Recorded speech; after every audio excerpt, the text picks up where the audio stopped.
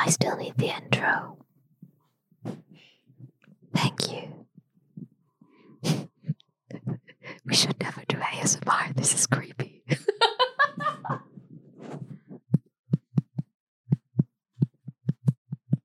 That's not a nice sound. I'm sorry, I will stop. Hello, strangers, and welcome to Stargazers, a discussion on identity and representation in Stargate.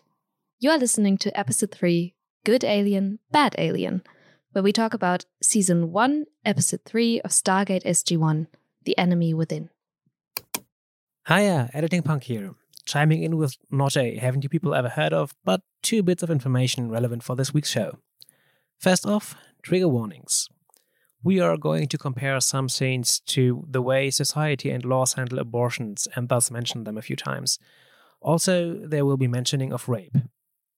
On a less serious note, my voice will be weirdly deep this episode because I had a really exhausting week followed by a long night out right before recording this episode, and Lils will sound a bit raspier than they usually would. They didn't go out and party, but they are medically inconvenienced. I'd say the combination of that might be a reason for the episode being chaotic as well, but in all honesty, I guess that's not really that different from the other episodes, so enjoy! Do you remember what happened? Because I sure don't. We should really start considering watching the episodes and then just record right after that. But then I can't systematize my notes, and I really like organizing stuff. Okay.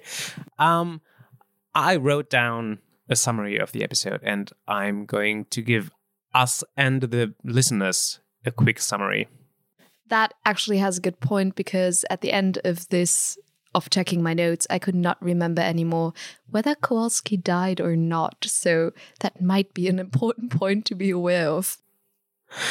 Okay, so the episode starts with Kowalski and O'Neill arguing over which planet they wish to visit.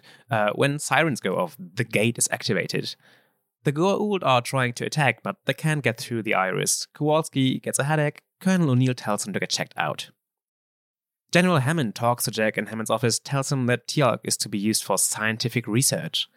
Jack tells Teal'c immediately. Kowalski is getting checked by Dr. Nimziki. Then the doc touches a lump on Kowalski's back. The Goa'uld larva takes control of Kowalski and kills the doctor. Dr. Jackson and Captain Dr. Carter are giving a presentation when Daniel sees Kowalski in the gate room, where he regains control over his body, not remembering anything that happened in the immediate past. Teal'c is interrogated by Colonel Kennedy, our obstructive bureaucrat of the episode. Teal'c talks about an ancient story he learned and name drops the Ta'uri, which is what the Goa'uld call the humans. Dr. Warner, a new doctor, continues the medical checkup with Kowalski. An MRI reveals the Goa'uld attached to his spine. The Goa'uld takes over again, attacking the doctor and a few others, and finally taking Carter hostage, who does exactly nothing to avoid this. The team tries catching him without damaging the host. In a lift, alone with Carter, Kowalski regains consciousness. Kowalski is restrained again, and we witness a heartfelt conversation between him and O'Neill. The team discusses how to proceed, considering Teal'c's information that removing the Goa'uld would likely kill the host. When the decision to operate is made and approved by General Hammond, Teal'c further assists by helping the doctors find a suitable anesthetic for the operation. Kowalski insists the general will give the order to kill him should the procedure fail, not wanting to be taken prisoner in his own body or serving as a host for the Goa'uld, but seemingly the operation is completed without any complications. Now that he is not needed in the Stargate Command Center anymore, Teal'c is to be shipped to a research lab, but conveniently, Kowalski's Goa'uld takes over again and escapes just in time for Teal'c to keep him from escaping through the Stargate, in a dramatic one-on-one with the whole team being trapped in the control room, witnessing his bravery and commitment. Kowalski's head is forced into the Stargate as it shuts down, killing him and the Goa'uld instantly. The episode ends with Teal'c finally joining SG-1, and the team sets off to their first mission. What a lovely happy ending for this episode after we had so much trauma porn in the last one. At least if you're somewhat accepting of Kowalski's death, which was upsetting, but in the end it was probably perceived to be the better outcome here.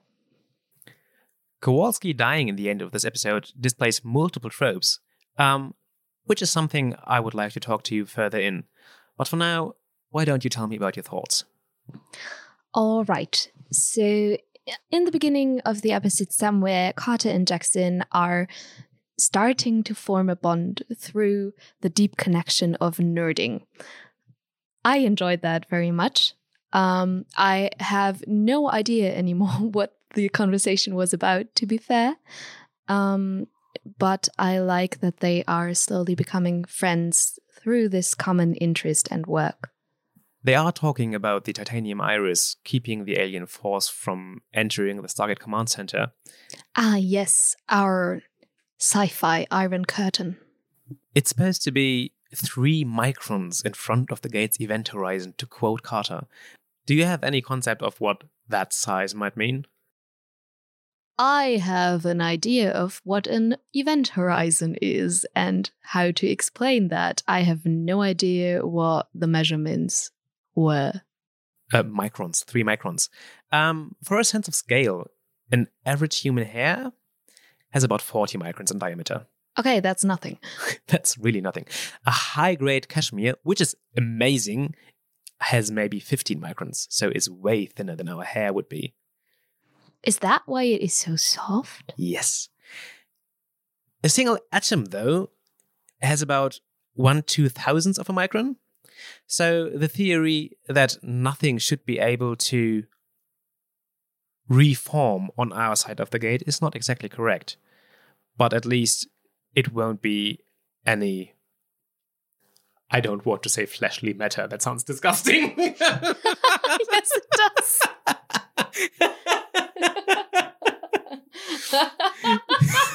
It sounds sinful. It does in a way. But it will definitely keep any living thing to pass through. Bacteria?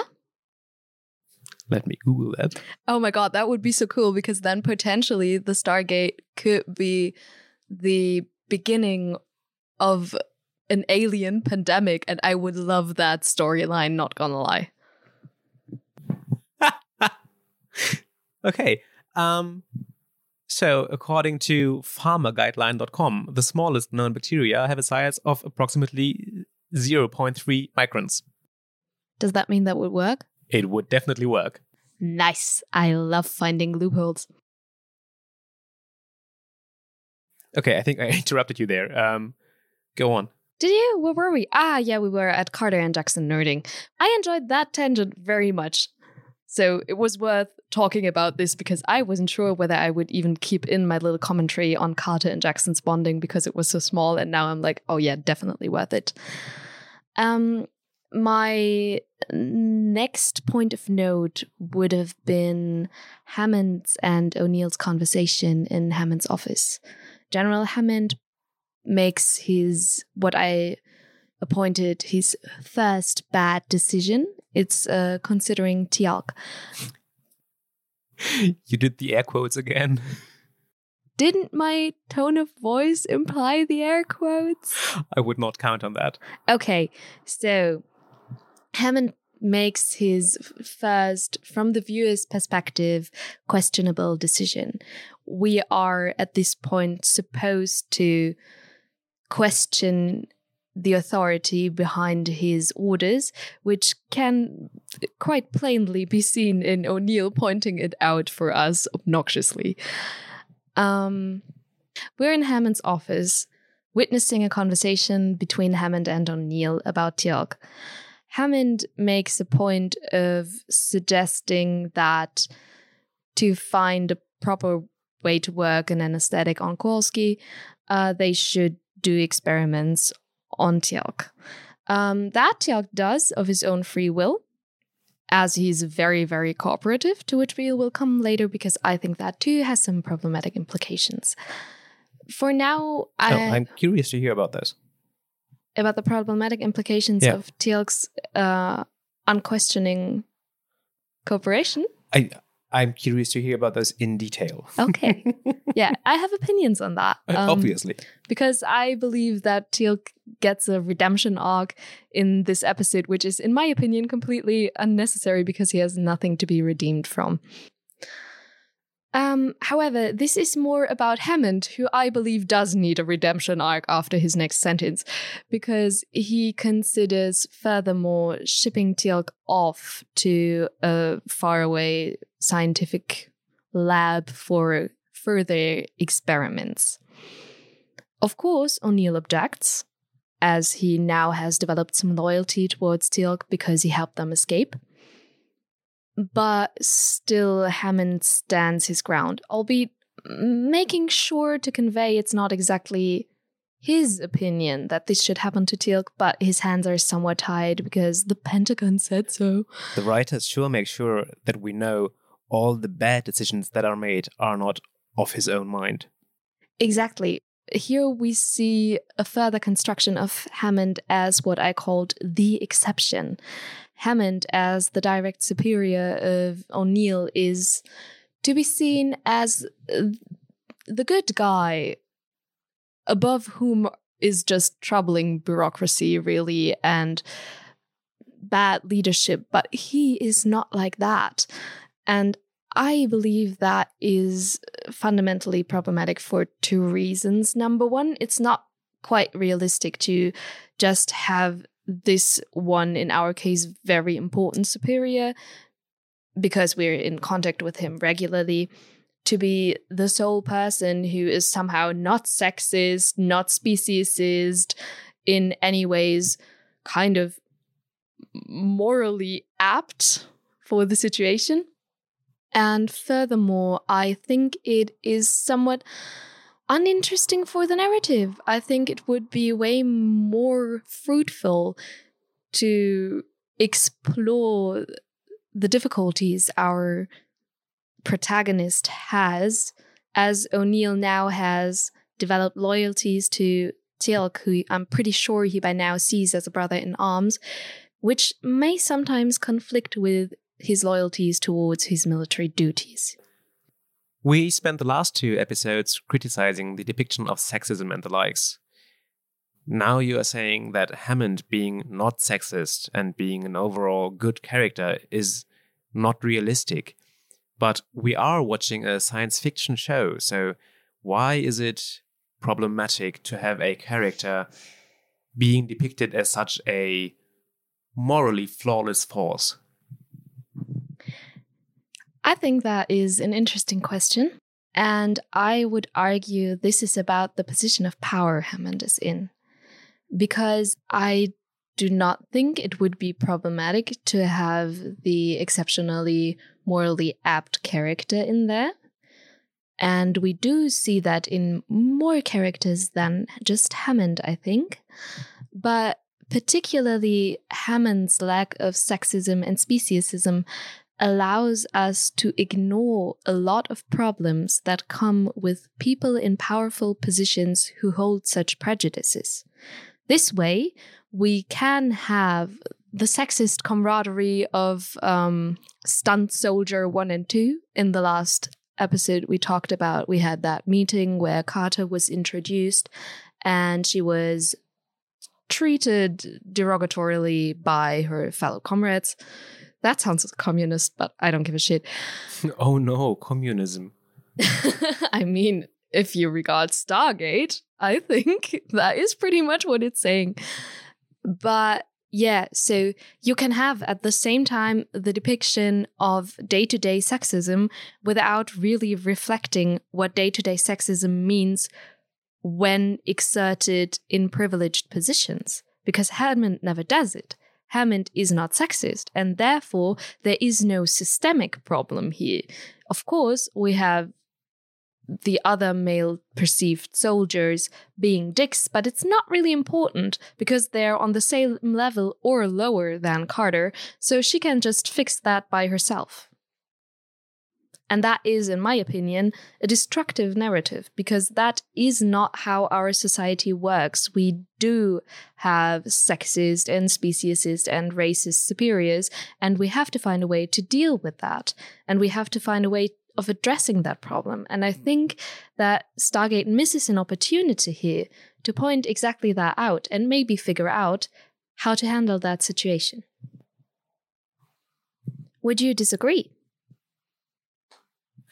I don't disagree with your general points at all.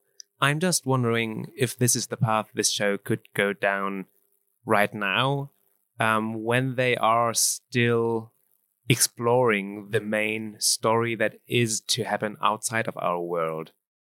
I do think that we could use characters with more layers and more nuances, although I would put the focus on those layers on our main characters, as in especially Sam Carter, Daniel Jackson, and, well, I mean, we are starting to get layers for Colonel O'Neill. I think so far Colonel O'Neill is the only one with layers. Yes. I think Hammond and his trope of being the father that protects all of his children in the SGC functions in keeping our mind on the main story and not having to deal with the surrounding problematics of bureaucracy and the general military construct. Is the point clearly made? Yes, and I disagree with it. Oh, that's fine. I think that you can actually easily deploy Hammond as being a little more ambivalent in his decisions and a little more problematic for the team and still manage to keep the main story going.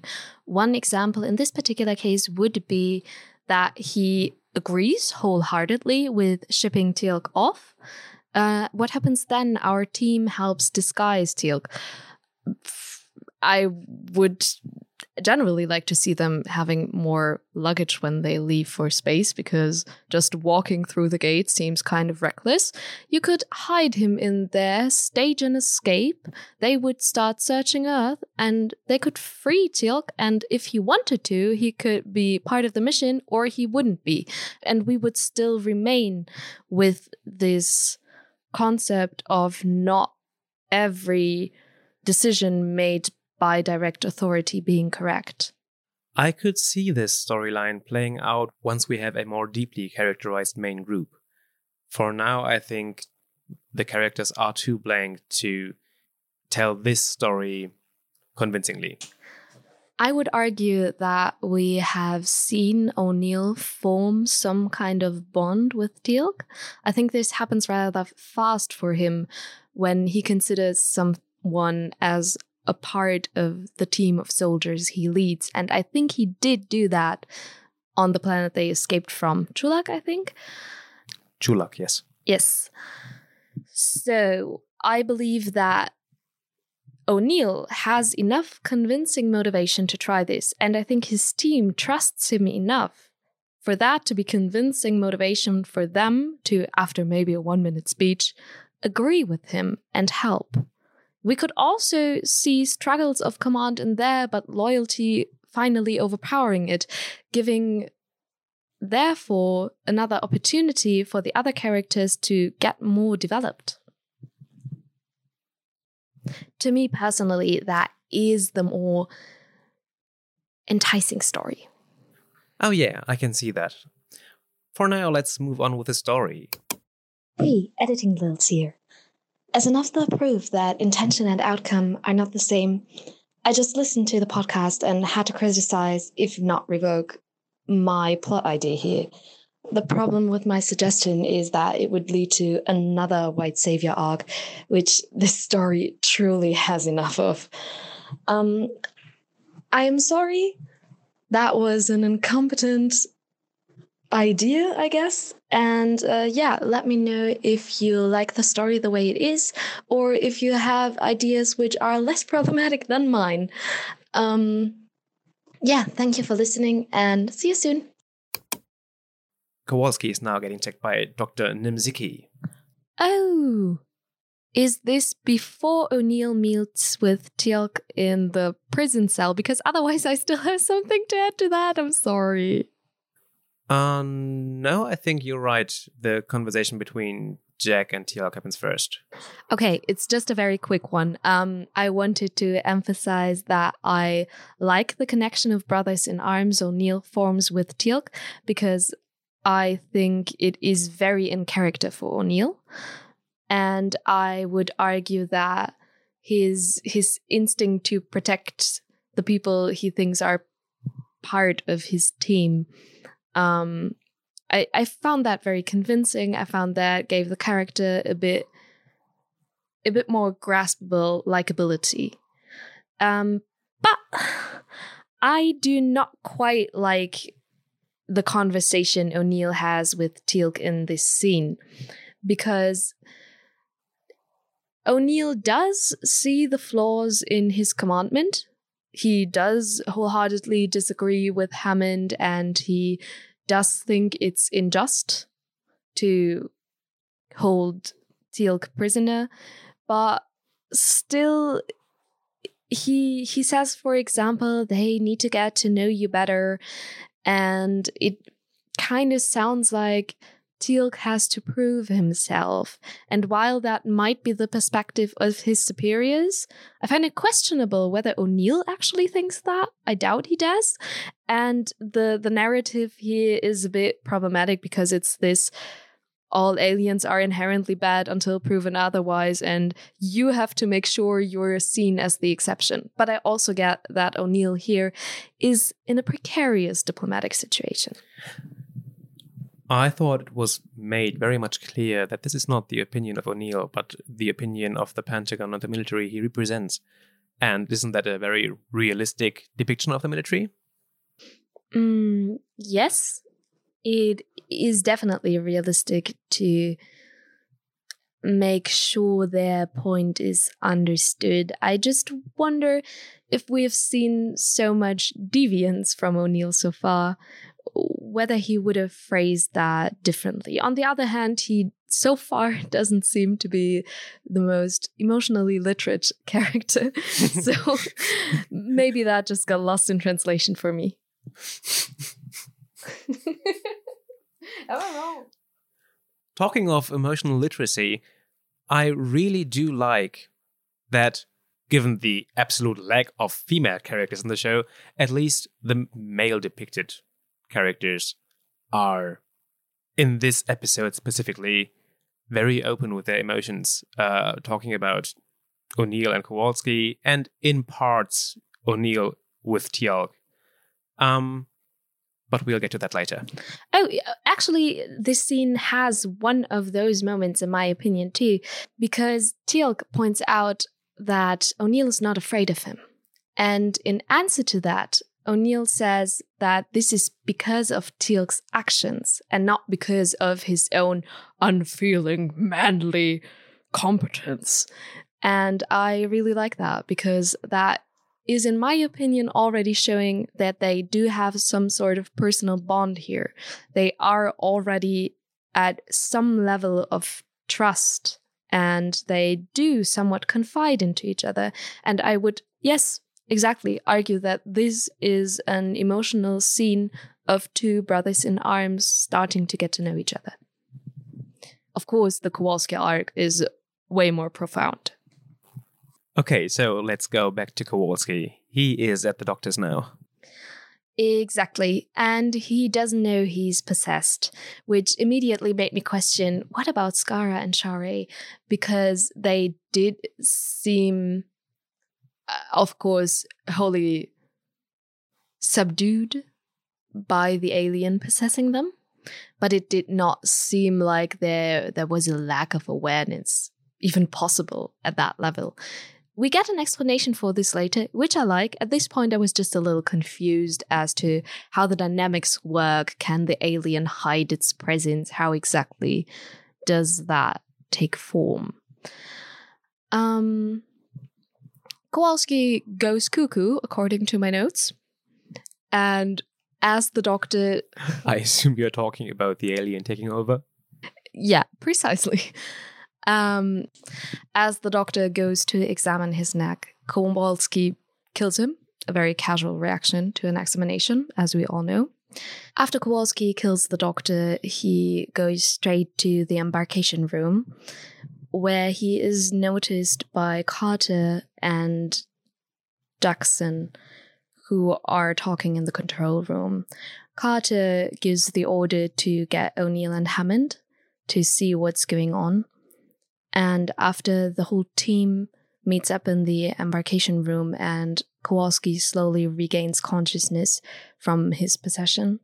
He is escorted by O'Neill, who now calls him Charlie, to the doctor's office. Finally there, we find out the doctor somehow mysteriously is absent. And then we cut to Colonel Kennedy meeting Teal'c. Haha, I have a trivia for that scene. Is it a trope? No, it's not. It's a movie mistake. I love those. Oh, tell me about it. Okay, I'm sorry. I can't think about trivia without thinking about this podcast I'm listening to, Nothing But Static. Every time I want to tell you about some random facts, my brain shouts, I'm a give you some trivia. Oh, yes, we talked about that, and I was adamant about really wanting to steal that. You guys are geniuses. I need this in my life. Let's triv it up! That's cool too. The other one's better. The other one's pure gold. I love it. Bad rhyming. You heard it here, guys. Nothing But Static. Check him out. A tiny podcast making advertisements for another tiny podcast. This is hilarious. I mean, they've been doing this for 10 years. Yeah, that's more hilarious. Come on. That's like us making advertisement for Potterless. Good idea, brah. Sure, Okay. Schubert would be thankful. Hang on. Teal'c. In this interrogation, his symbol on his head is upside down, which is really something someone should have noticed, but apparently they didn't. So, talking about the symbol on his head, we have learned since that the Jafar are descendants of humans. So, do you have thoughts on the symbol?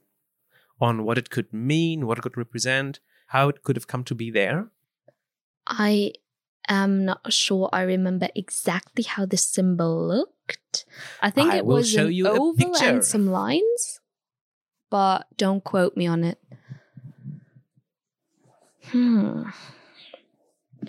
That would be an interesting evolutionary development. And they are born with it, right? It is not an addition, or we just don't know that. We don't know that. Because given that they are enslaved by the Goa'uld, I would also say that is a possibility, a branding mark, which is very dark, but very possible. Interesting. I mean, there are ovals and lines, so I guess that worked out. I have no idea what it is supposed to represent, to be honest. If I would have to make a guess, I would probably assume it's again related to something from ancient Egyptian culture, perhaps. Maybe hieroglyph? Although it does not look like a hieroglyph. I don't know. I have no clue. It gives me vibes of a scale, perhaps, because of that wriggly thing in the middle.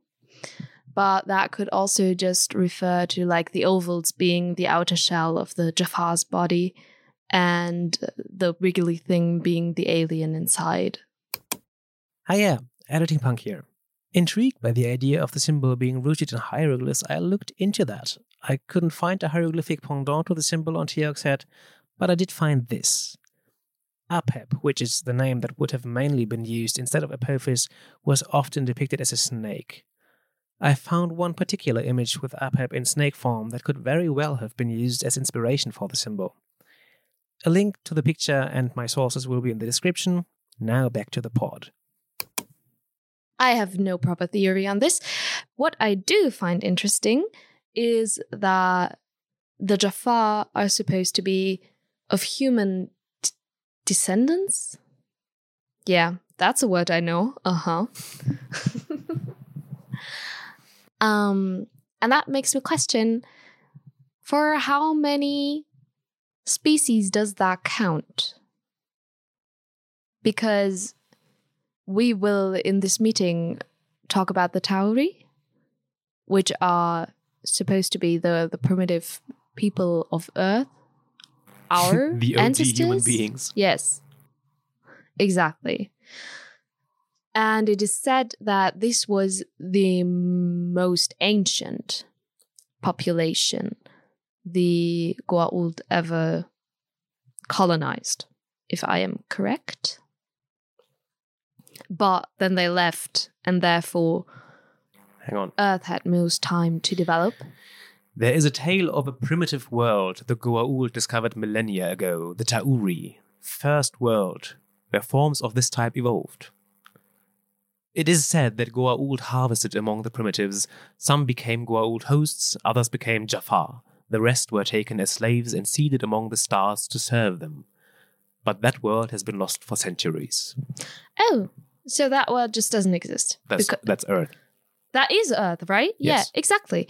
And that made me think, because, I mean, we're going to get to the problematic implications of Earth being the one and only savior of the universe later. But for now, I'd like to focus on the idea that every alien we will encounter that is not of the Goa'uld is likely now to be of human descendants. Yeah, that's a fair assumption. Yes. And I think that has some interesting implications, because we have this thing called human rights. And now it is not only by the logic of morals sensible to apply those to other sentient beings, but by now we also have the weird connection of being of the same species, or having been of the same species. And I wonder whether that will change the approach Earth's officials take in interacting with aliens other than the Goa'uld. Also, I find it kind of weird that we basically have these, like, we have the super ancient Ta'uri, who are technically we, the humans, or our predecessors, however you want to take it, and the Goa'uld, and nothing else. And every other variety just derives from the humans scattered by the Goa'uld. If I'm not really sure how I feel about that yet. I just know it's interesting. I did not expect it. I think I would have preferred if there was more variety of origin. But yeah, here we are. I want to go back to the point you made before, talking about human rights for all the human... What's the opposite of ancestor? Isn't it descendants? Did I do that Descendants. wrong? I want to go back to the point you made before about human rights for all the human descendants throughout the galaxy, because they talk about that in this episode. They talk about Teal'c being held against his will and being supposed to be used as a scientific guinea pig. And Jack O'Neill tries to argue against that. Their counterpoint is that he has no human rights because he is no human. Yeah, and I think, that is a precarious argument to begin with, because we could argue, like, why do we give human rights? What was our intention here? Sure, it is helpful in interacting peacefully. I'll give you that. Not punching each other in the face, accepting each other's religions, etc. pp. Great idea. I'm all for it. Why do we not extend human rights to animals? Some people would argue just to exploit them. Yeah, fair. That is something humans do. I just wanted to say, because they are tasty. Well, and are you wrong? No, but also because some rights are just not. Exactly. You cannot... There are some rights you cannot exert without a certain amount of consciousness. For example, the right to vote is not very exercisable by a guinea pig. There are things to work around that, and it would demand its own podcast to go in the question of representing animals, which we are not doing here. But when confronted with the Jafar, we are concerned with sentient and vocal individuals who are obviously not lacking in any comparison to human beings when it comes to those parameters of reflection and sentience important for the question of whether they should have rights. That was too long and too complex. Yep. What do I do about that? Rephrase it. All of it? Okay, I have a clue for you. Every time you think about having to rephrase a sentence and then think, all of it? Yes, that's exactly the reason why you should rephrase it. You're making a valid point and I do not like it. Okay, so there are reasons we limit the rights we give to animals.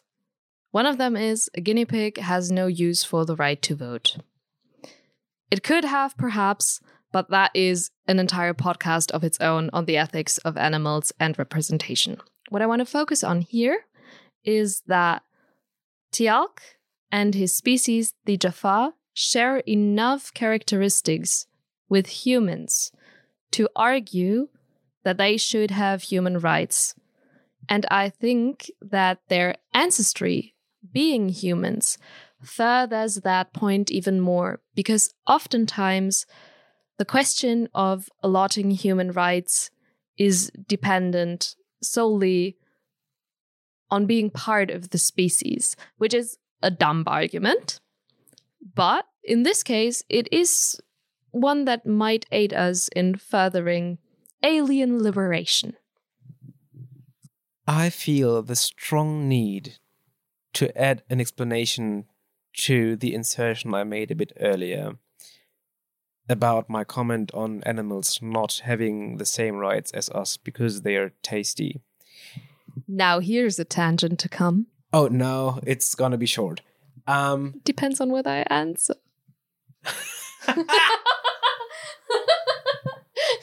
At least I'm honest. I tend to think that sarcasm in such sentences should be obvious and noticeable by everybody, but knowing our society, it is not. So I'm making it abundantly clear. I do not think any being of good taste to others is a good justification for removing their rights. Yeah, Punk and I totally disagree on that. If I come to eat human flesh and it's tasty, I'm gonna devour you all. Do I need to flag that as sarcasm? I hope not. But this is the internet, so here we go.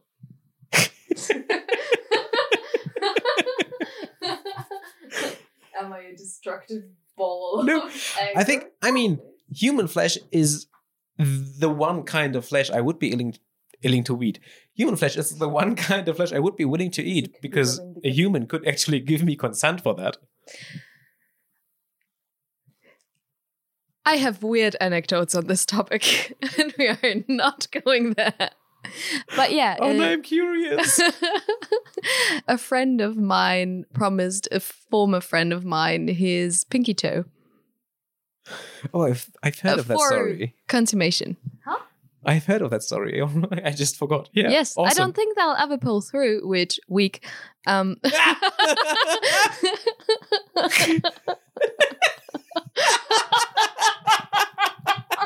Those outtakes would be hilarious. I think I want to keep a lot of this in the podcast. Yes. Oh my god, yeah, and this is why I review the episodes before Punk puts them online. Oh, I'm having so many questionable takes here. Let's go back to I think that's fine, actually. Okay. I mean, I see why you think that's fine. Most of the criticism we have received are my political positions because I seem to talk most of the time. Well, you are the expert here. You are the one with the actual scientific background to talk about and I do want to emphasize. Sorry. And I do want to emphasize I am not speaking as a scientist here. Anyways, this is not the role I am taking. This is a podcast I am doing for fun. I have some theoretical background, but this is take everything you hear here with a pinch of salt. Just Or like if you a encounter tablespoon. some random layman on the street and they say something about that, maybe take it with a bigger grain of salt. Just because, Like a ladle. yeah, exactly. Because I'd have some theoretical background. Am I doing extensive research for this? No. Is the layman? Probably not. Okay. Continuing with Back my to hot Kennedy. takes. Yes. Kennedy is our classic bureaucratic antagonist. We are supposed to see him as the counterpart to our sensible and pragmatic heroes, somewhat including Hammond. Oh, and I thought he was so likable. Yeah, he really sounds like Punk's type. Unquestionably just sacrificing individuals for the greater good in the name of authority alone. That really sounds like you. I guess that's why you call yourself Punk. All jokes aside, he did make some at least interesting philosophical standpoints in the discussion that we witnessed now. I am sure you made some notes on those. Would you elaborate? I did. Actually, he points out an interesting philosophical dilemma in the question of how to handle Kowalski's being possessed. He refers to the Goa'uld in Kowalski as intelligent life, which I think is pretty much a first of an honest and direct acknowledgement of that fact, that we are talking about sentience in the same form as human reflection, basically, which is something humans have never encountered on Earth. So this brings a lot of new ethic troubles. So the difficulty arises from the question of whether to operate on Kowalski or not. Not operating would be, I'm not sure whether it's already established, not in the interest of Kowalski, because he wants to, quote, die as himself. No, that happens later on. Okay, but we can already point out that the consent of the individual involved may be of importance. He brings up the point that the operation could risk to kill one intelligent form of life for certain, the Goa'uld, while risking to kill Kowalski, another intelligent form of life, too. I think this situation has interesting similarities to unwanted pregnancy, which could be explored further if we like to. Do you have some notes on that right now? I would wing this. Oh, please go on. Because I have thought about it, but I wasn't sure how relevant it was. I know, I would love to hear that, especially given the current situation in the US of A, which, yikes. So, in this case, it's a little different. Usually, cases are discussed of the pregnancy endangering the pregnant individual and or the fetus. Or people shouting about the words pregnant individual. Hear me loud and clear. Fuck off. This podcast has a non-binary host. If you're going to complain about that sentence, I am so sorry. You're just so in the wrong room.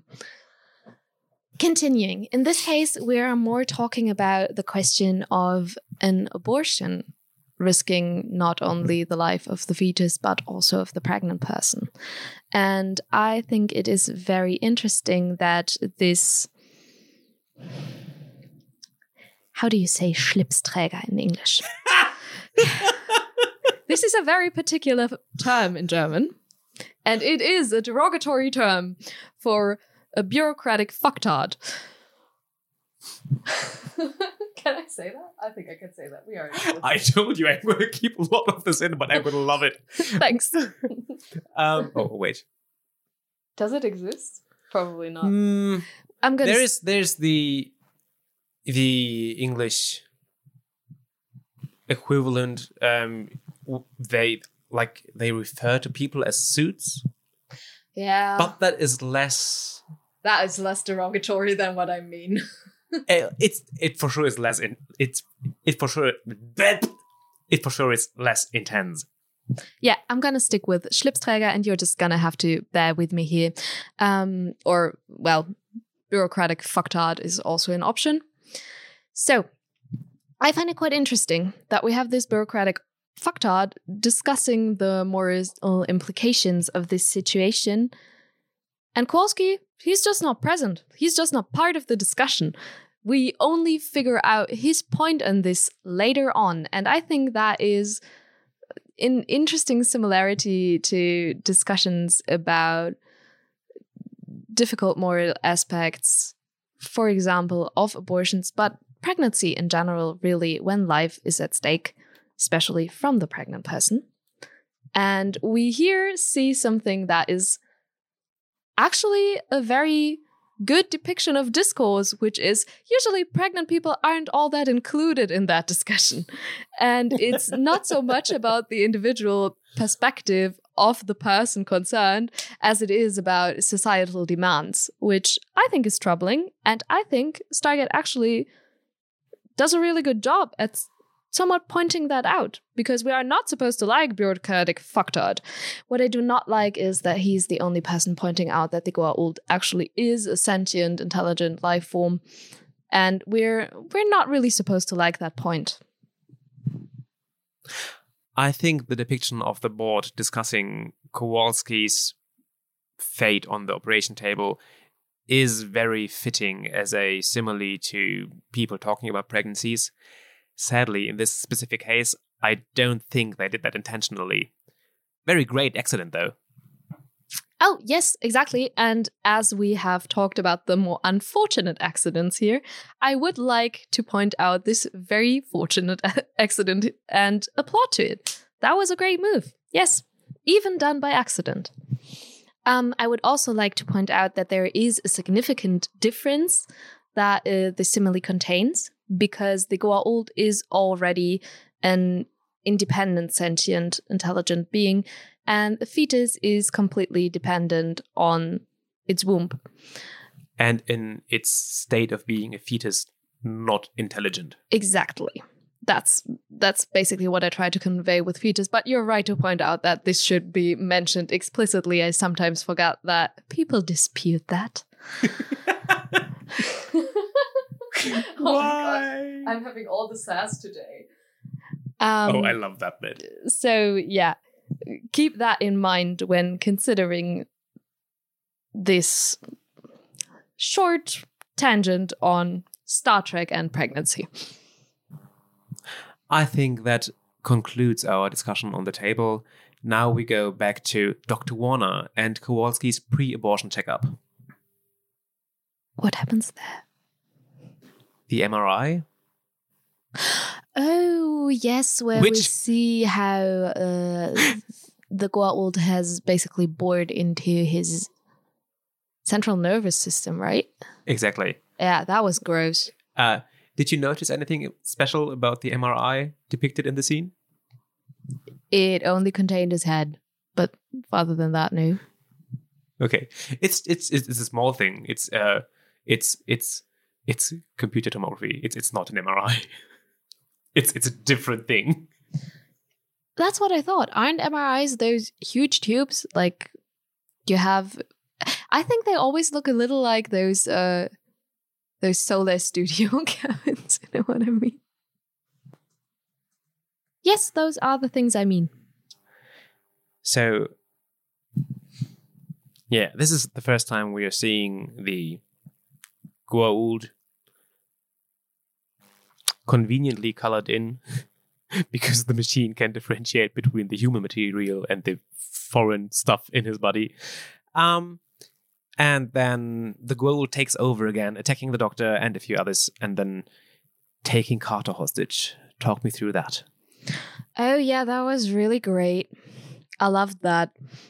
Carter really makes use of her military expertise in this scene by precisely doing nothing. She doesn't throw a single punch. I mean, I am an idiot, and I think I would be less defenseless in this situation simply because I would go for his crotch. It's ridiculous.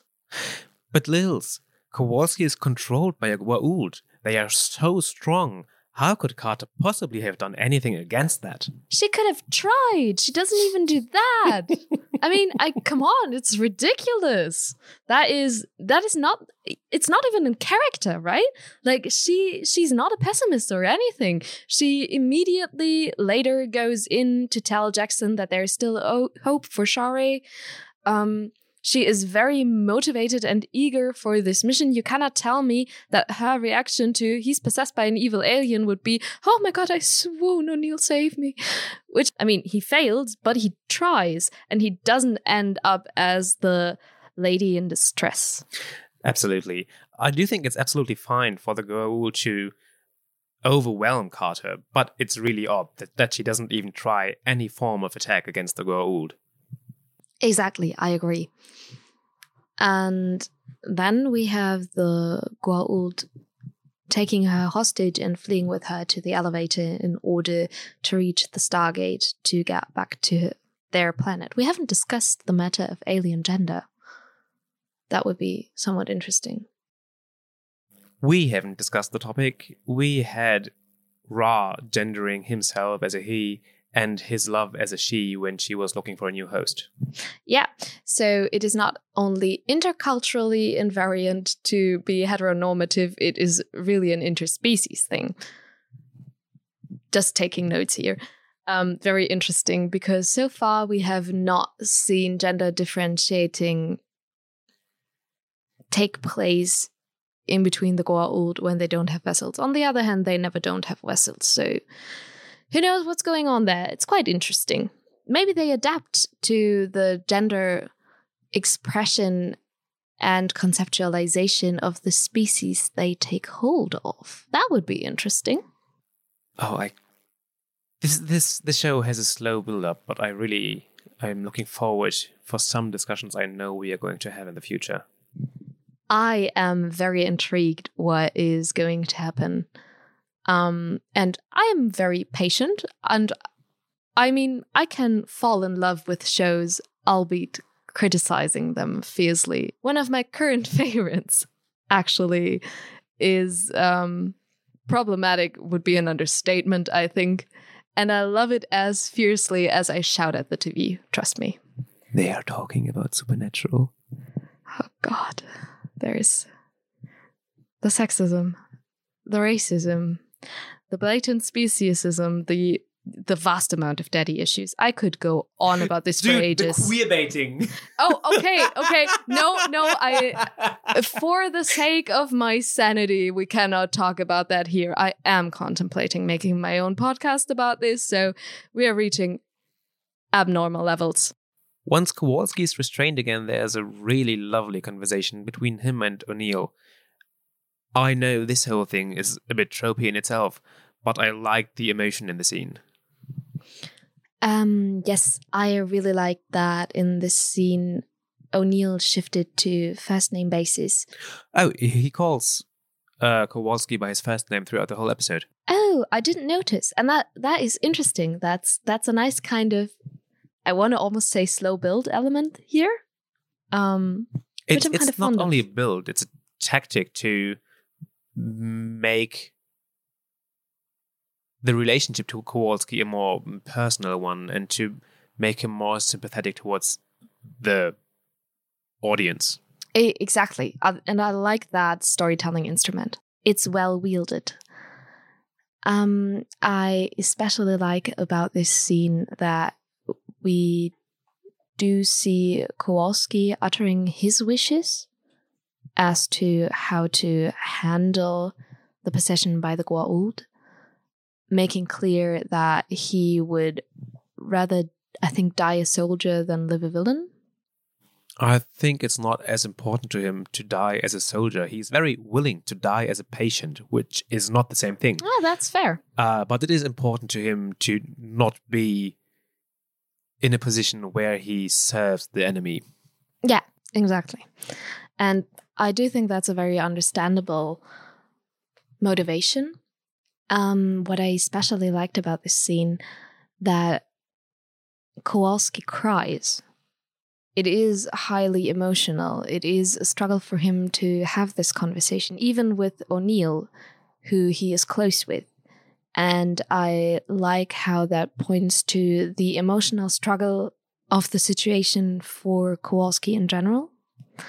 But I also like how that points to the difficulty of expressing emotions in general, particularly in this context being perceived as cishet white male. Also, I like the way the crying looks. It's not ugly sobbing crying, but it's not only the single held back manly tear as well. He does have red eyes and he does really struggle with the emotions, and they don't hold back on showing that. I think there are scenes in which ugly sobbing crying is on call. I don't think this was one of them. Oh, okay. Because yeah, sure. this was, while it was a deeply unnerving emotional moment, it was also kind of quiet. And it, as personal as this conversation was, they were not alone in the room.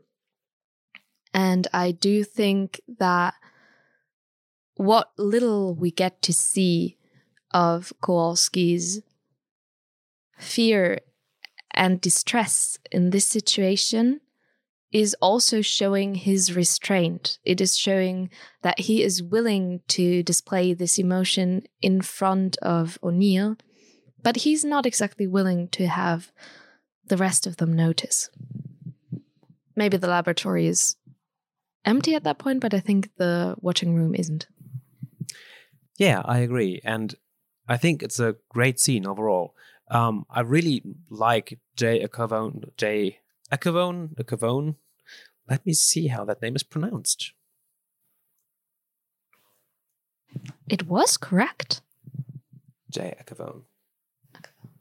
I especially want to talk about Jay Acavone's acting in this one, because as an actor portraying a character that really is not seen for a really long time. I mean, he is dying in the second real episode. He really does do a good job showing his character's emotions. Yes, I agree. I think we feel strong sympathy for Kowalski at this point, which is a tough thing to achieve after one movie, technically kind of two movies, and one episode. That is not an easy achievement, especially considering that in the first movie he wasn't all too likable. And portrayed by a different actor. Yes, that too, but who wasn't really? I, in general, liked the ethical conflict about how to handle Kowalski. Another thing I liked about this scene was when Kowalski turned back to being possessed, the Goa'uld taking control again.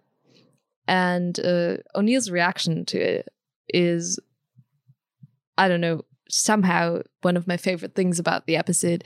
When he talks about it with his superiors, he just says, "Hey, you just got a little mouthy." And I just love O'Neill. O'Neill got so much better since the series started, and he has his new actor, and I'm guessing someone else is writing him, because all of a sudden he got kind of hilarious. Oh, the original writers, the ones who did the movie, have nothing to do with this show whatsoever. Yeah, that's noticeable. We talked about that in the last episode. You are now witnessing what Punk and I refer to my chicken brain. My memory is about as permeable. Now that would mean that you get through to it, right? Okay, then it is about as permeable as, I don't know, concrete. Sure, okay. Oh, we don't have to leave that in. I can casually insult myself all the way I want to. Thank you. Yes. What exactly is the rest of that scene now? I'm sorry. No, continue. I have no idea what I'm talking about. Okay. We get General Hammond's approval regarding the decision to operate on Kowalski. I don't think we really need to talk about Hammond having to approve the operation. I think that is inherent to the military structure. Albeit being problematic, as we just pointed out, the similarities to be seen here. And then we get to Teal'c as he offers his body to be experimented on so they can find anesthetics for the operation. Yeah, and I must say, I have problems with that scene and that general arc on various accounts. So, I like that Teal'c is generally helpful and caring. Not only O'Neill has developed some caring towards Teal'c, but Teal'c also cares about the team. And I think that does make sense within limits. He left behind his entire former life to help them escape. And I think he has some strong moral convictions about the question what is right and wrong here for him to do, or has been. So I do think that's in character. And I think that is not the worst choice. I have some problems with the way this arc is depicted, because I think this is intended to read to us, the audience, as a redemption arc. And I do not think Teal'c needs a redemption arc, really. I would counter that this is not supposed to redeem Teal'c for us, but for the superiors in the military. Jack said before to Teal'c himself that he will have a chance to prove his loyalty, and I think this is the opportunity that is given to him. Yes, I know. And I think that's a dumb point to make, because he already proved his allegiance. In any case, in my opinion, the people who now need to prove that they're not hostile is the US military. Teal'c already helped them. It's kind of their turn to stretch out an olive branch. Is that realistic? No. Absolutely fair. The storyline goes with the realistic point here, and yeah, point taken, that is true.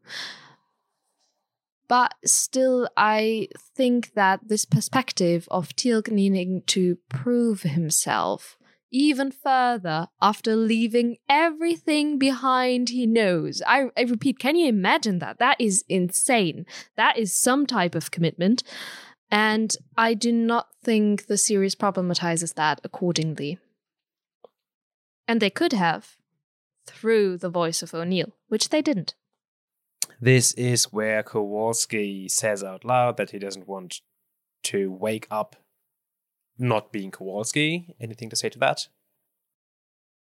No. All right. Makes sense as an arc. I like it. Good narrative. We get to the operation. Everything seems to work out fine. Oh, I wanted to say something to Kowalski's choice, because it is respected, and I like that. Oh yeah, I thought about that. This is another example for Hammond making the right decision, agreeing that he will shoot Kowalski should he wake up not as being himself, and then the show giving us a solution that does not force Hammond to do a wrong, because Hammond does not know that Kowalski is not himself as he wakes up. Oh, that's a good point. I didn't notice. You're right. Awesome. I generally have started calling Hammond Mr. The Exception TM in my notes. But you not having noticed this is, in my opinion, a sign for the show having done a good job in this case. I agree. I mean, just because the character in general is a somewhat, I would argue, problematic trope, doesn't mean every single decision he makes and every single turn he takes is inherently unbelievable or problematic. And yeah, I would agree. In this particular scenario, they wrap it up nicely, and this can be done. The context of his general character is where the problem lies. The operation, quote-unquote, succeeded. Everything is back in order, so now Teal'c can be shipped off to a research lab. Ah, yes, is this where Teal'c is called an incubator? Oh, I can find out where exactly that was. Hang on. Maybe that was in the conversation with Colonel Kennedy, because I think Kennedy's the one who says it. It is. Well, let's consider that for a moment. These infant Goa'ulds, if they are so young, so fragile in their larval state that they require I'm sorry, what was it you called yourself? Jafar. For want of a better translation, what? Incubator? How is it that they are so intelligent? Everything about this is completely disgusting. Yeah, so as I said, we're not supposed to like bureaucratic fucktard. This scene is by far the most apt indicator for that. I love that we agreed to do this episode in order, and now we're just jumping back and forth in our points. But that's just how we talk, I guess. So, let's talk about this. Bear with us. We're new to this. I don't even know whether this already happened, and that's why we should have already talked about it, or whether this scene is later on, and that's why we shouldn't yet be talking about this. Oh, this is way before, when they are sitting at the table discussing how to continue. Unfortunate. Yeah, maybe I should start pausing more during the episodes, writing down which scenes I am referring to. My notes are chaos. However, this is an important point in my opinion, because we have the fucktard, who is being very rude, and Translation, fucktard equals Kennedy. Yes, exactly. I have resigned from calling O'Neill douche because I'm starting to like him. Judge me. So you think the same thing is going to happen with Kennedy? No, but I think my insults may get fiercer as we continue. If we get to see him again, which I hope we do not, but apparently that is too much to ask for. Yeah. So, Kennedy. I think Kennedy is problematic insofar as that he's like our one racist character, you know? We had the stunt soldiers number 1 and 2 who were insulting Carter and being quite sexist. And every problematic thing O'Neill ever did was kind of disregarded, and he was some like the friendly neighborhood boomer, I think. We were supposed to sympathize. Boomer man. That is hilarious. We need to keep that in. Yeah, we were supposed to like O'Neill's not quite enjoyable comments on Carter. And I think that there are some problematic attitudes towards Teal'c that we aren't supposed to necessarily like, but we are at least supposed to empathize with them. We're supposed to see Hammond's distress and his reluctance at treating Teal'c as he would kind of deserve. So instead of reflecting this treatment of Teal'c, we get this Kennedy, this overblown racist who calls him an incubator, making him a complete and utter object. And I think it isn't intended to distract from, I mean, you can't call it microaggressions, it's macroaggressions, definitely. But it is to contrast the behavior of other characters towards Teal'c. And I think we are supposed to dislike Kennedy for what he does, but we are not necessarily inclined to question how the rest of the base treats him. In this scene, we not only learn about the quote-unquote incubator function of the Jafar, we also learn about the genetic memory of the Goa'uld. Yes, and I love that. I must say, I think genetic memory is an interesting device, especially given that, if I understood it correctly here, it does not include a hive mind, which has interesting implications for how that genetic memory works. I guess it means that the Goa'uld is born with all knowledge their species had so far, Upon their birth? I don't think it is all knowledge their species had. I think it's all knowledge their ancestors had. So their specific genetic line? Yes. That is interesting because there is a genetic pool. So there is the question of recessive and dominant genes. Does everything in the pool get activated? Or only everything that was active in their ancestors? How does that work? I didn't get the problem. Mm. Like, how is that relevant for inherited information? What does direct ancestry in this case mean? Does it need to be a direct lineage? Yeah, I think so. So I would have my parents' memories, but not my aunt's. Yes. Okay. I imagined this to be bigger, to be honest. I think this already is a very interesting way of handling genetic knowledge. And I think it makes the plot a lot easier in that the Goa'uld can have more variety within them because they're not all based on the same pool of information. And also they're more easily beatable. So I can see that as a reason for this limitation too. But it has not been explicitly stated. And no, at this point, we can't be sure of any of these informations. Yes, and I am actually very curious to find out where this will lead us.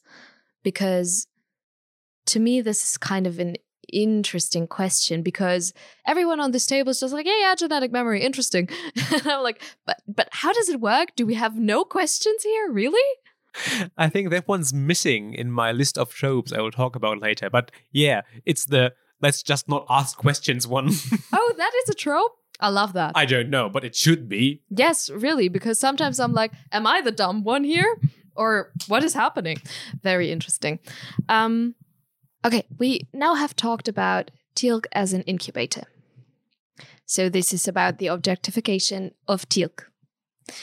In the spirit of that, I would like to jump forward to the experiments on Teal'c when it comes to the anesthetic of Kowalski. And I think to understand that scene better, it is nice to contrast it with how the medical attention towards Carter and the medical attention towards Kowalski is dealt with. Okay, go on. So, Kowalski gets something I have referred to in my notes as an empathy arc. We can see that in the scene where he cries in front of O'Neill, but we can also see that later on as he's in the waking room and he has this deep bonding moment with O'Neill. Is that after the operation? No, after the operation, there's only the Goa'uld. Yes? Okay. Yes, Kowalski dies on the operation table. They make that point in the show. You're right. Okay, so Kowalski gets what I called in my notes an empathy arc.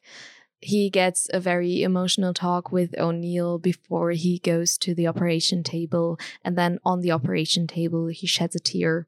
Whereas Teal'c's operation in search for a proper anesthetic is treated quite clinically. Teal'c is not feeling any pain as his operation is administered. There's no one by his side really to care about him in this moment. And we're somewhat detached from his experience. Even if he does not feel physical pain, I'm sure this would be a situation of uncertainty where it would be at least nice to have someone he actually trusts nearby, which he doesn't. And that is not really something that is emphasized for the audience to notice. Carter is a different case entirely. She's knocked out in the elevator, I think. Yeah, she hits her head badly and probably has a concussion from that. Yeah, which is not nice. We never even see her injured. There's just nothing.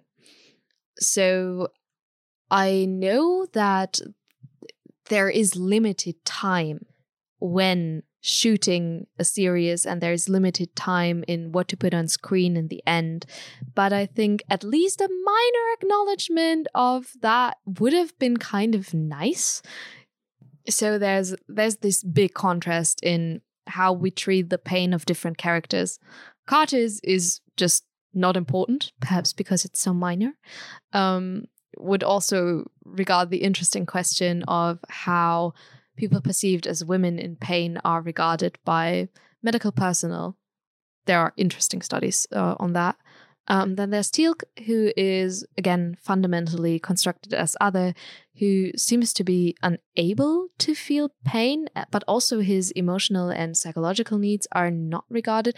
And then we have Kowalski, and here I must say Kowalski's arc is kind of good, actually, because his physical needs do matter, but the main focus actually is his emotional distress. And that is something we do not often see in people like soldiers.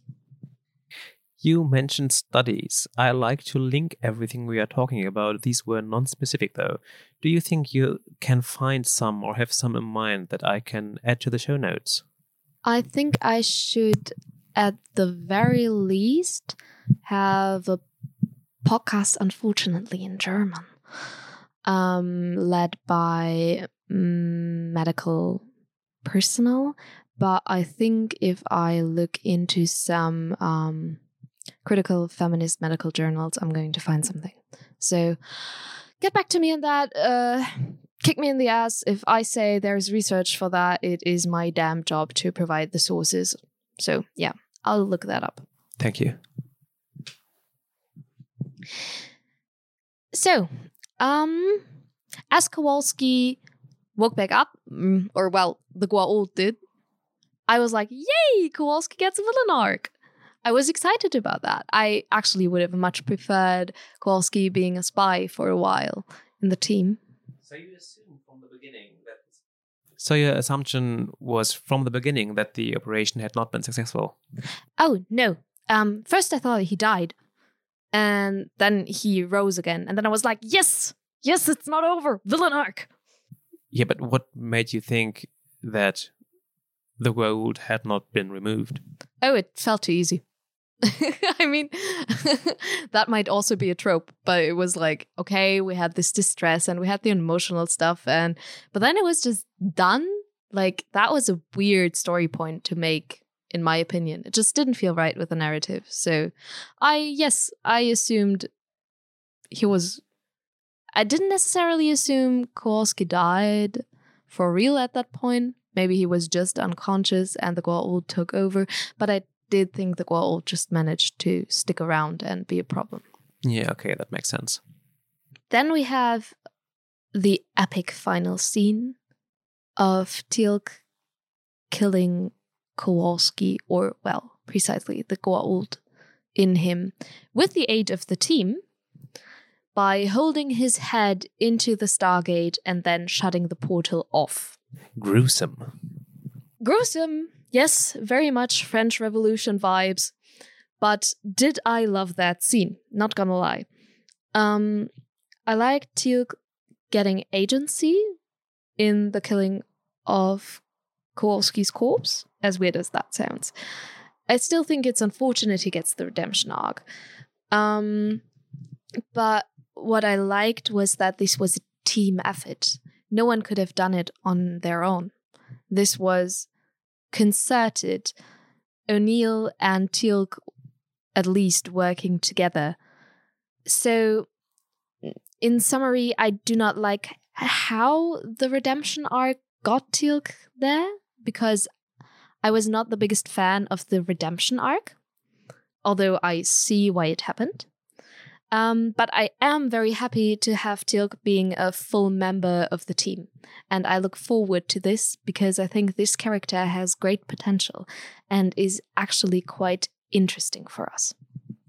And then we jump to the future, having the whole team of Jack O'Neill, Sam Carter, and Daniel Jackson standing in the Stargate room, being commanded by General Hammond, and their fourth member, Teal'c, joins the team.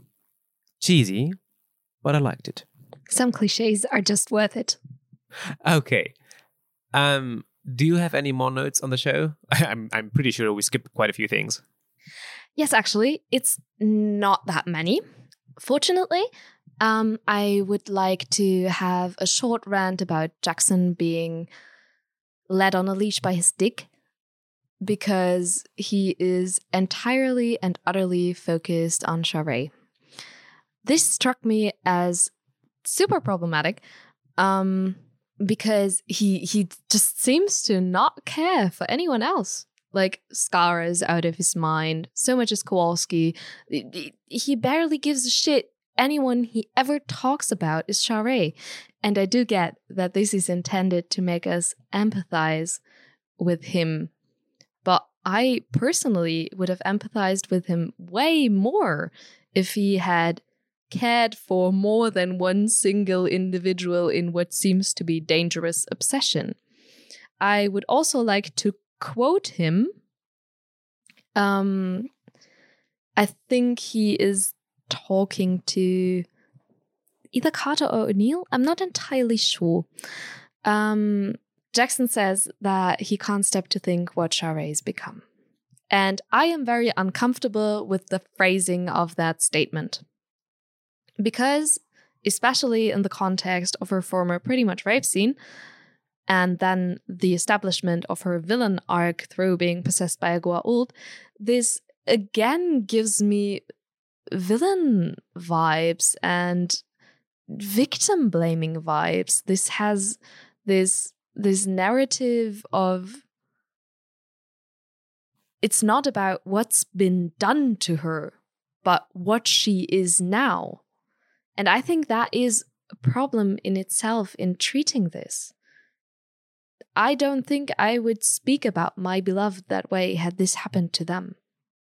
Maybe this is a very nuanced and small difference in phrasing. For me, it makes actually a big difference. This phrase just lays focus on her. So, Jackson's out of the way. That's great.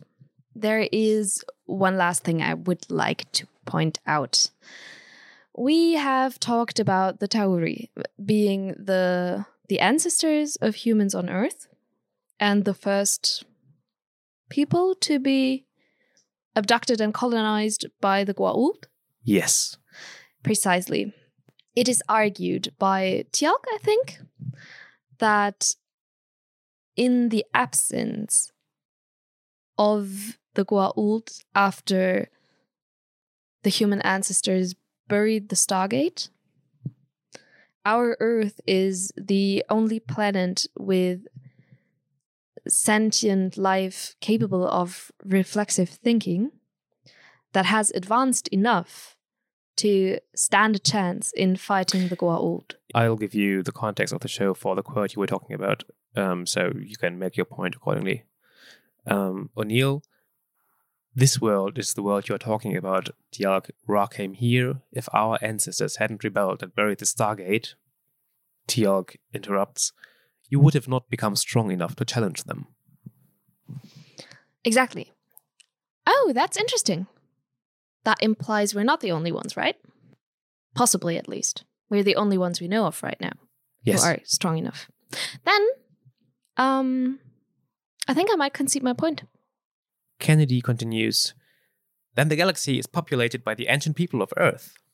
And Hammond explains, there could be millions by now. Teal'c, then you are their greatest hope. And mine. Well, in that case, I do not concede my point. Which, I mean, the turnstable. the show gives us the context that allows for other species to have had the same success. But Teal'c doesn't see it, and the military guys don't see it as well. Yeah, and I mean, right now, that is kind of a fair assumption to be made, because in case of doubt, you don't just assume a random entity, you take the evidence you have given. And the only evidence of advanced weaponry, I guess, seems to be on Earth right now. So that is a point to make sense. Or in the hands of the Goa'uld. Yes, of course, but the colonizers randomly freeing you is technically not something that usually happens. So I see why they do not put hopes on that. So right now we assume Earth is our best, if not only, hope of freeing the galaxy, pretty much. Obi-Wan, you're our only hope. You know, I know who Obi-Wan is. I do not understand that reference. Wow. Yep. This is how far my pop cultural knowledge goes. Isn't it fun with me? I mean, that's why we are sitting here watching Stargate for your first time. I would argue the only reason you are affiliated with Stargate is because you're old, and that's generally not common pop cultural knowledge anymore. Point bitterly taken. I'm sorry, man.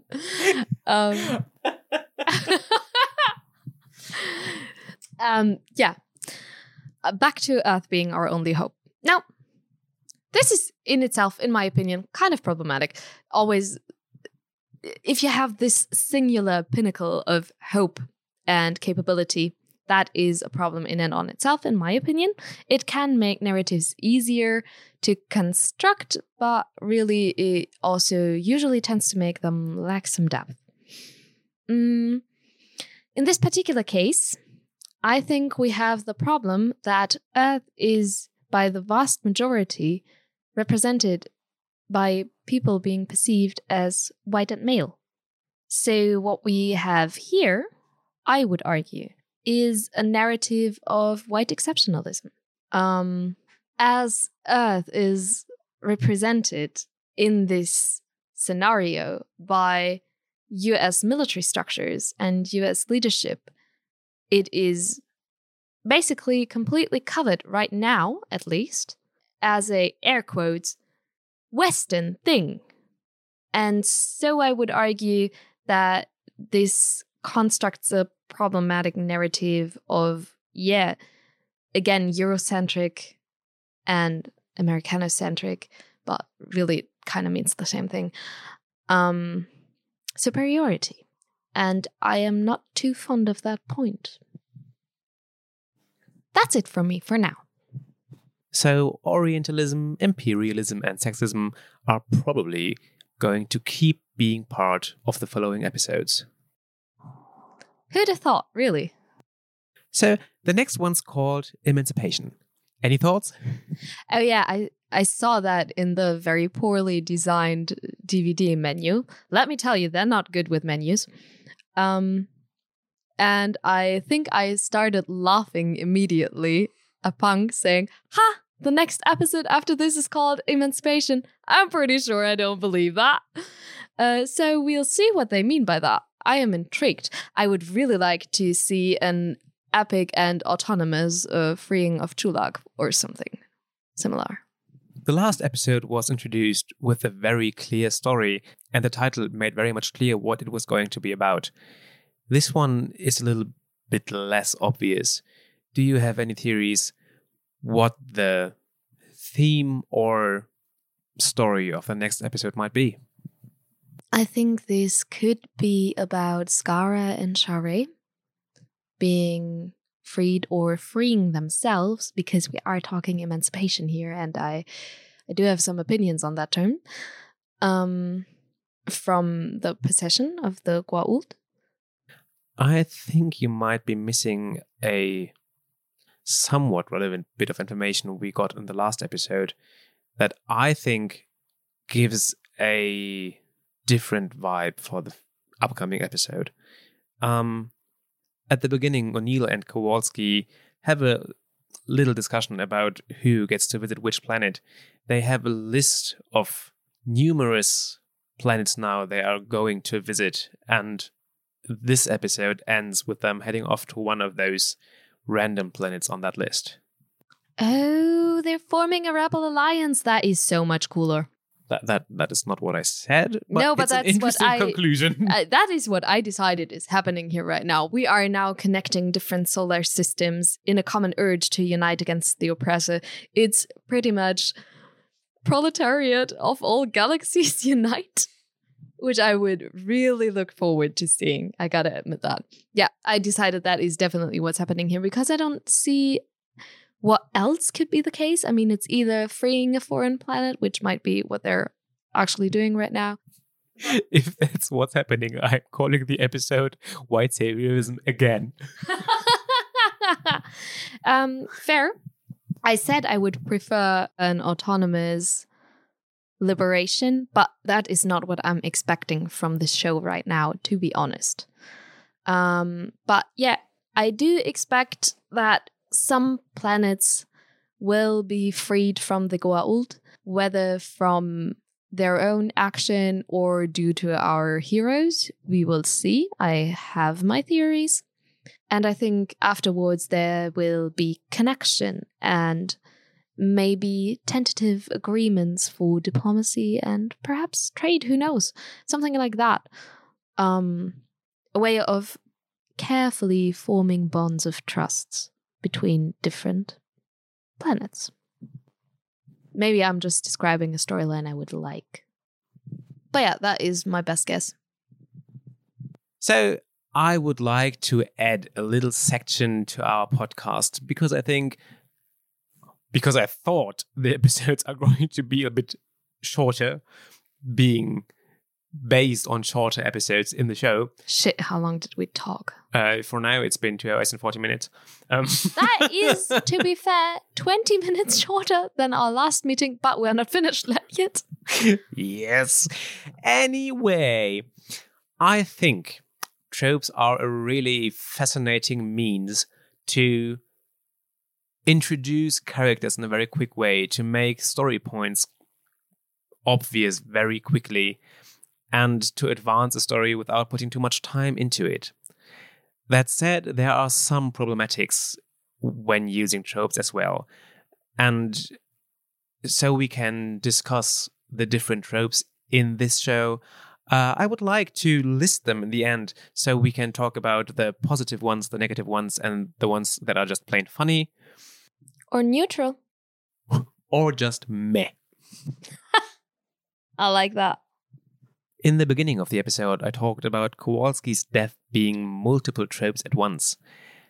At first, there's one with a really, really great name. It's the sudden sequel death syndrome. Oh, I think I know what that means. Is that when it's unintended that there will be a continuation of... I know, that one's good though too. After surviving the original movie and seemingly being set up as a major character in the series plot, the character dies, surprisingly, right at the start. So it's more of a Game of Thrones kind of thing where you're just making clear that no character is not in danger of dying. It's not a threat to the other characters, but it's a way of the show to make clear, while we should not expect many major characters to die, this is a way of the show to show us there is a chance that even the bigger characters... Yeah, maybe pointing to George R. R. Martin was more of a hyperbole on my part, fair. But I see the mechanisms here. And I would argue that is not a problematic trope. And have to immediately correct myself, because I do think you can deploy this problematically if you tend to kill off certain groups more than others. But this is not what's happening here, so we're good. Exactly. And instilling fear in the audience is another factor that is happening with this story arc, because Kowalski is also and that's the second trope, sacrificial lion. I would have just called that a hero arc, I guess, but it's not exactly the same thing, is it? It is not. This has a very specific effect. You have a strong character, in this case a soldier we know to be a fighter, who is killed by an enemy to show us that the enemy is a relevant threat towards the protagonists. Ah, yes, I see. Yeah, I think that is a good trope that is useful for narrative deployment. I personally would argue it would have been more interesting to give Kowalski the spy arc. To me, that would have also been more intimidating. But maybe that's just because of the kind of enemy I consider to be more spooky. And the slow but imminent invasion without even noticing, because your friends could be your enemies. I find that way more creepy than he's strong, which is not exactly what this does. But yeah, as you can see, I'm a big fan of Kowalski villain arc.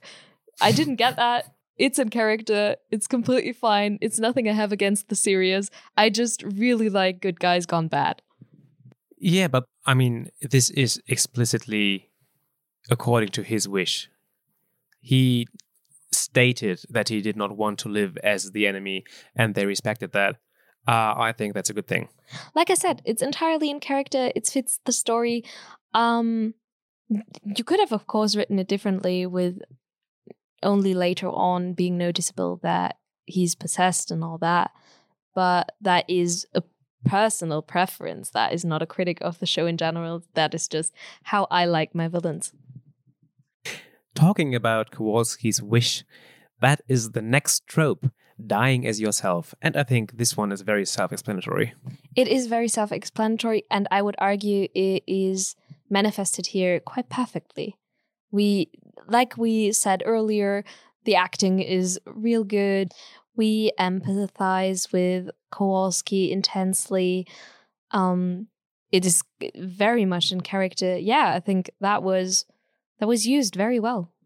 The last two tropes regarding Kowalski's death are presented at the same time.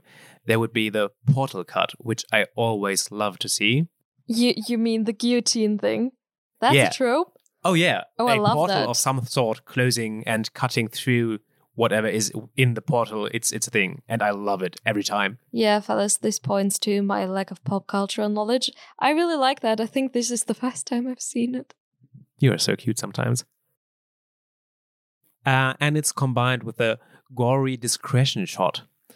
So the aftermath of Kowalski getting the top of his head sliced off is blurred and out of focus, and we don't even see it while it's happening. It's just one turn of his head, so we see there's a red mass thing on his head, and it's very, very short and blurred, so that the more squeamish of viewers won't be disgusted by that. Yeah, Punk had to pause for me to see it, because I was like, what happened? Why is there a glibber worm on the ground?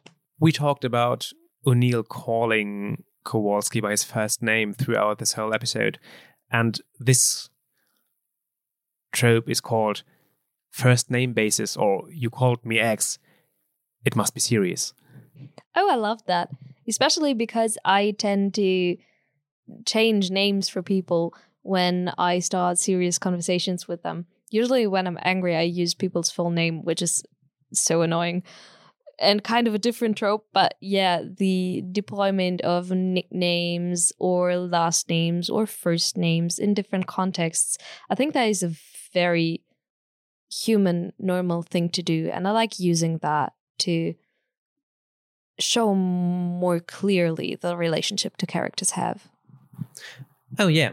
And we talked before about how the usage of the first name does make him a more relatable character and gives the audience a closer attachment to the character. This trope does not only include the closeness to the character, but also the switch to this first name basis, including an inevitably bad ending. Oh! First name basis, it must be serious. Yeah, I see that. I mean, it's pretty much how I use people's full name, right? Only they don't die, usually. One trope that is really just more of a joke used in different pop cultural media is the "if you die, I call your stuff" trope. In this case, O'Neill calling dibs on Kowalski's stereo. I call your stuff. I love it. Yeah, that was hilarious to me. I like that trope. That was just funny. I think it fits O'Neill's character very well. And Anderson delivered perfectly. Yes. The build-up of, there's something I have to ask you. It isn't easy for me. Fucking perfect. Yeah, I was totally expecting something very different from that, and it was nice to see the mood lightened a little in this very rough scene. Fellas, I'm a tired individual. I'm almost done. No, it's not your fault. I talked for 2 hours. The most self-explanatory tropes here are both regarding General Hammond. Lovely, I know at least one of them is bad. A father to his men. Meaning he protects his soldiers fiercely? Obviously, he is the infallible wall protecting his subordinates from all harm and bad. Yeah, and I mean, we already pointed out in this episode why I think this is problematic. We are not given any reason to question authority for real.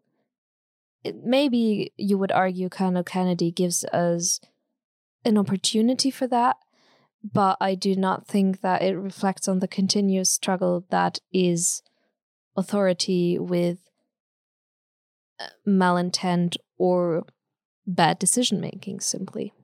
Bringing us to the second one. Screw the rules, I have connections. Yeah, we totally did not talk about this in this episode, right? This is about Hammond calling the president to shit on Kennedy. On the phone. I love that scene. It's like we cut to Kennedy and O'Neill standing around the desk and Hammond sitting in his chair, just really smugly talking on the phone with his bestie. I mean, it is hilarious. That's true. I'm not sure I think it does much else for the narrative.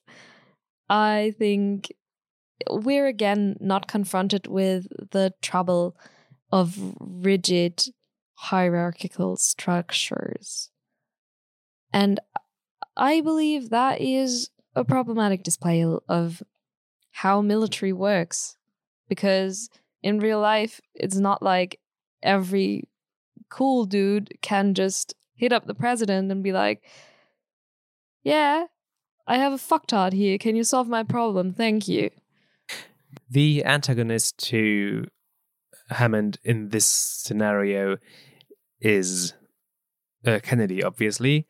And the role he's playing here is called the obstructive bureaucrat. Yeah, I can totally see that. Sums it up pretty cleanly. Yes, it does. And I think here again, just a personal preference, I like antagonists with a little more grip. I like being able to understand them. And I think this antagonist is not written too well in that we are immediately highly encouraged to dislike him. I personally prefer more nuanced characters, but given that, I mean, he's not going to be that important later on, right? So maybe that makes sense and it would just be a waste of screen time. And it would just be a waste of screen time. Not scream time. Although scream I did.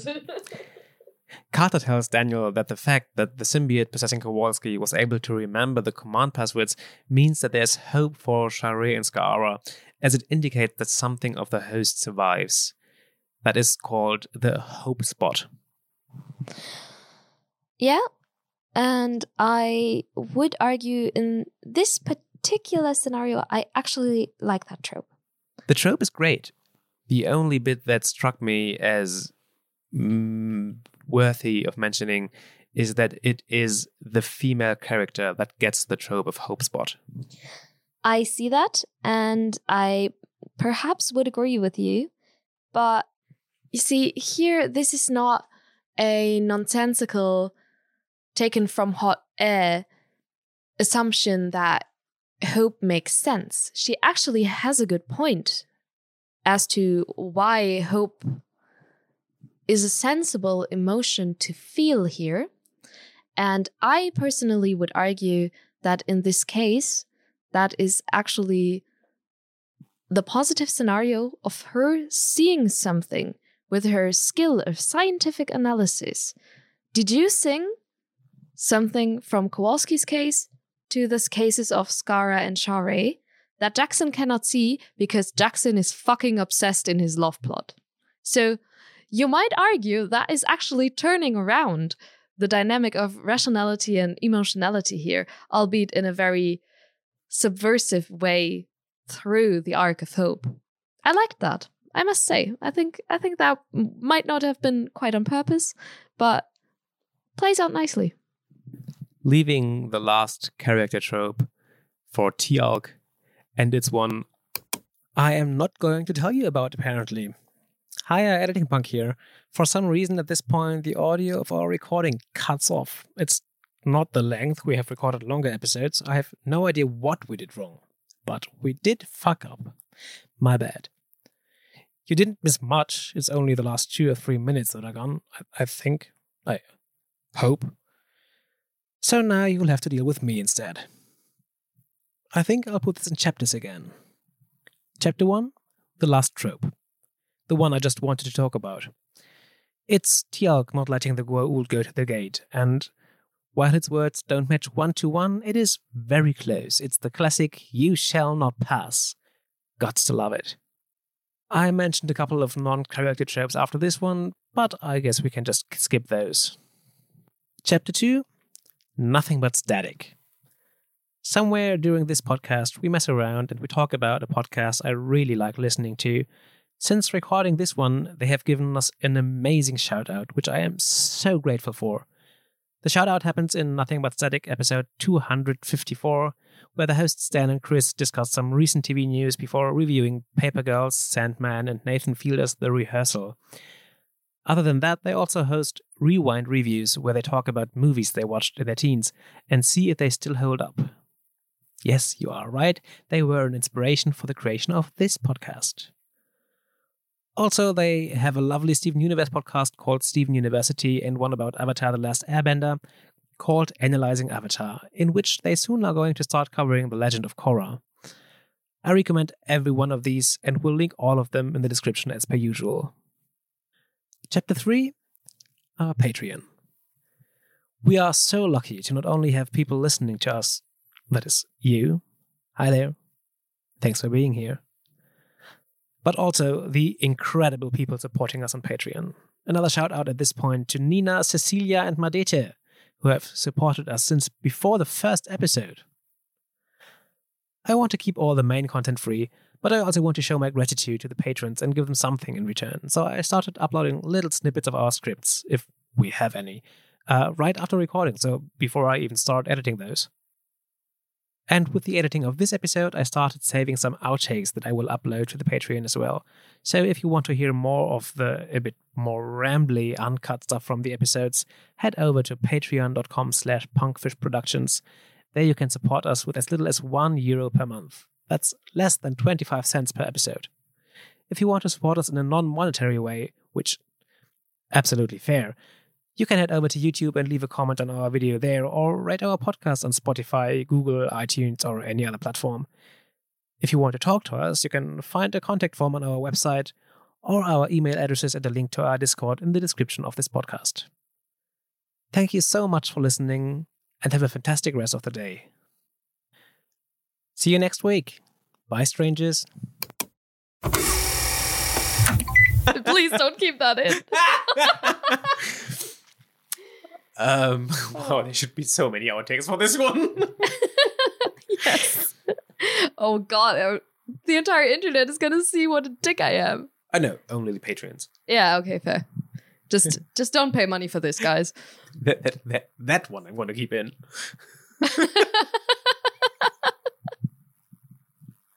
Which one exactly? Oh no, the whole internet is going to see what a dick I am. No, only the patrons. It's a good advertisement. Especially if I'm already being a douchebag the entire rest of the episode. You're right. Yeah. Marketing. I mean, inclusion through exclusion, right? Everyone needs a proper villain. I am here for this. This is my villain arc.